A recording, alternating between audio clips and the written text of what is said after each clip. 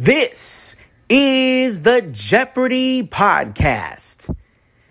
And now, here are the hosts of the Jeopardy podcast, Jamie and Katie. Hello, everyone. This is the Evil Chocolate Cookie bringing you the Friday night edition of the Jeopardy Chronicles. Crackly vocal cords included for the moment there. Sorry I'm late. My Christmas party ran way over schedule. Not that I care. I was making friends. I had some new faces show up that I hadn't really gotten to have any in-depth chats with, so I was making friends with them. And everybody had fun, so I would call it a success. It was so much better than last year's, that's for sure. But anyway, we have a game to talk about tonight, and I am not exaggerating. It was crazy. So, as you know, we have made it to the 2-game finals of this portion of Second Chance. We had one tonight, and the other one will be on Monday. Merry Christmas to us. More tournament. But it was also clarified by Ken today that the winner does not go straight into the Tournament of Champions. They go into Champions Wildcard. So, yeah, there's that.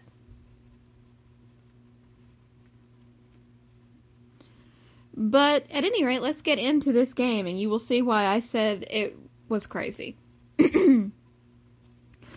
You thought Wednesday nights was crazy?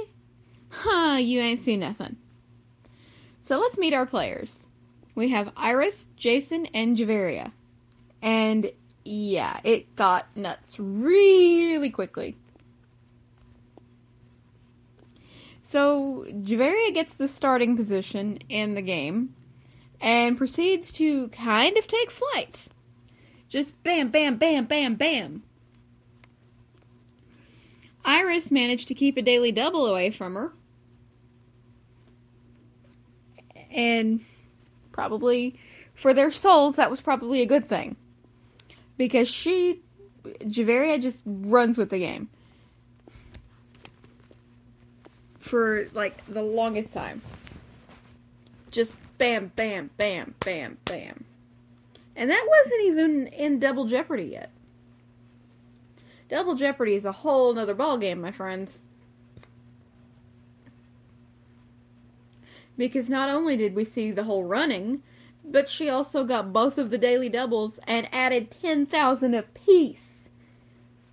10 grand on each question.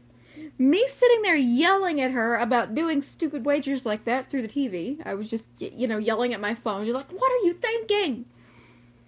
And she answers both of them correctly without even the slightest bit of hesitation. And I'm just like, oh my lord. And the fact that she had 10 grand to risk on the first one she did that with tells you just how far ahead she was. So, yeah. And she didn't stop there, although Jason did manage to get a foothold in mostly during the Double Jeopardy round. Jason manages to get a foothold in. And manages to pull himself into 5 digits. Poor Iris just kind of got stuck behind a little bit after that. Then again, I think maybe she got rattled, because I would have been rattled by that too. That and a few missed clues. I think that would screw with anybody. But that score at the end of Double Jeopardy, I just about hit the floor. I'm just like, oh my god. Oh my god. Because the leading score at the end of Double Jeopardy was 45,600, I think. Or 45,500 or something like that.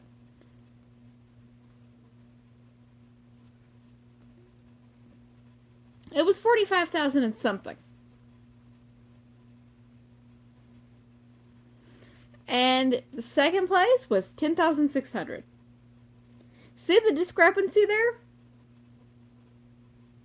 Even with a double up by Jason, Javaria would have had to make a very, very, very dumb move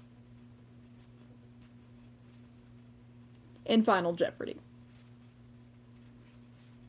So yeah, this game, I'm not going to say it was a foregone conclusion, because it most definitely was not, but I'm sure it was pretty dadgum soul-crushing for those other two contestants. I mean, seeing somebody build up a score like that and run like a crazy person. How this woman did not go on a winning streak, I will never understand. Like, even though I watched almost every single game last season, I missed the one on May 10th, one of Hannah Wilson's games, but that's it. I don't remember 90% of the contestants, but how this one did not stick out to me and how this woman did not go on a winning streak, I don't know. I mean, you saw her performance Wednesday night. And now you're seeing this kind of a lead today. Yeah. That's the makings of a very high caliber player to me. And we haven't even finished up with Final Jeopardy yet.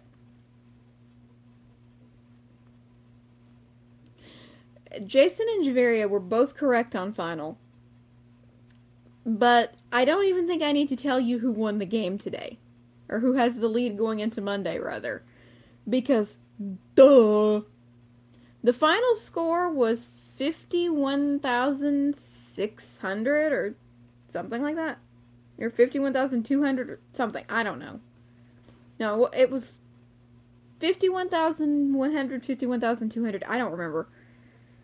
I'm sorry, there are just so many numbers that I'm trying to keep up with here. So yeah, my brain is melting into a puddle. But that game was just the way that ended up, I'm like, oh my god. But now I do want to remind everyone that this is a 2-game total point affair. So today's scores mean very little in the grand scheme of things. Is it going to be an uphill battle for the other two? Probably. Is it impossible? Absolutely not. Statistically speaking, it will in all probability be, a very tough time. Just because of those numbers. But it's not impossible. That is one thing you will learn with Jeopardy. There is no such thing as an impossible outcome. I don't remember what the woman's name was when Dr. Oz was hosting. This woman was in 3rd place going into final. She only had $2,000. But yes, she won the game because the other two players were tied. And both of them, in their only shot at really doing anything, wagered everything and yet missed the question. Actually, I think she missed it too, but she didn't wager anything. So she won the game with $2,000. And these other two had huge scores in comparison. That's another example I can give of nothing in Jeopardy being impossible.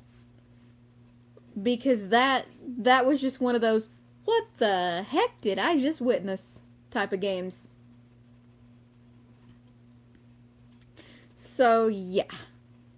But that is where we stand going into Monday. So, our Christmas present from Jeopardy will be seeing how that tournament ends up. So, at any rate, I'm going to wrap this up for the night because I am tired. I'm already up late. Like I said, my party ran over, so I was late watching Jeopardy. I'm late doing this. But I'm going to go ahead and sign this off and hit the hay. So, I do appreciate everyone tuning in and being patient while I was extremely late getting here. But, that happens. I started to warn you that I might be late Sunday, but as you know, we don't have a program on Sunday. So, yeah. If I decide to do flashbacks, that might take over Sunday. If I ever feel the gumption to do it 7 days a week again, we may limit flashbacks to once a week and put those on Sunday.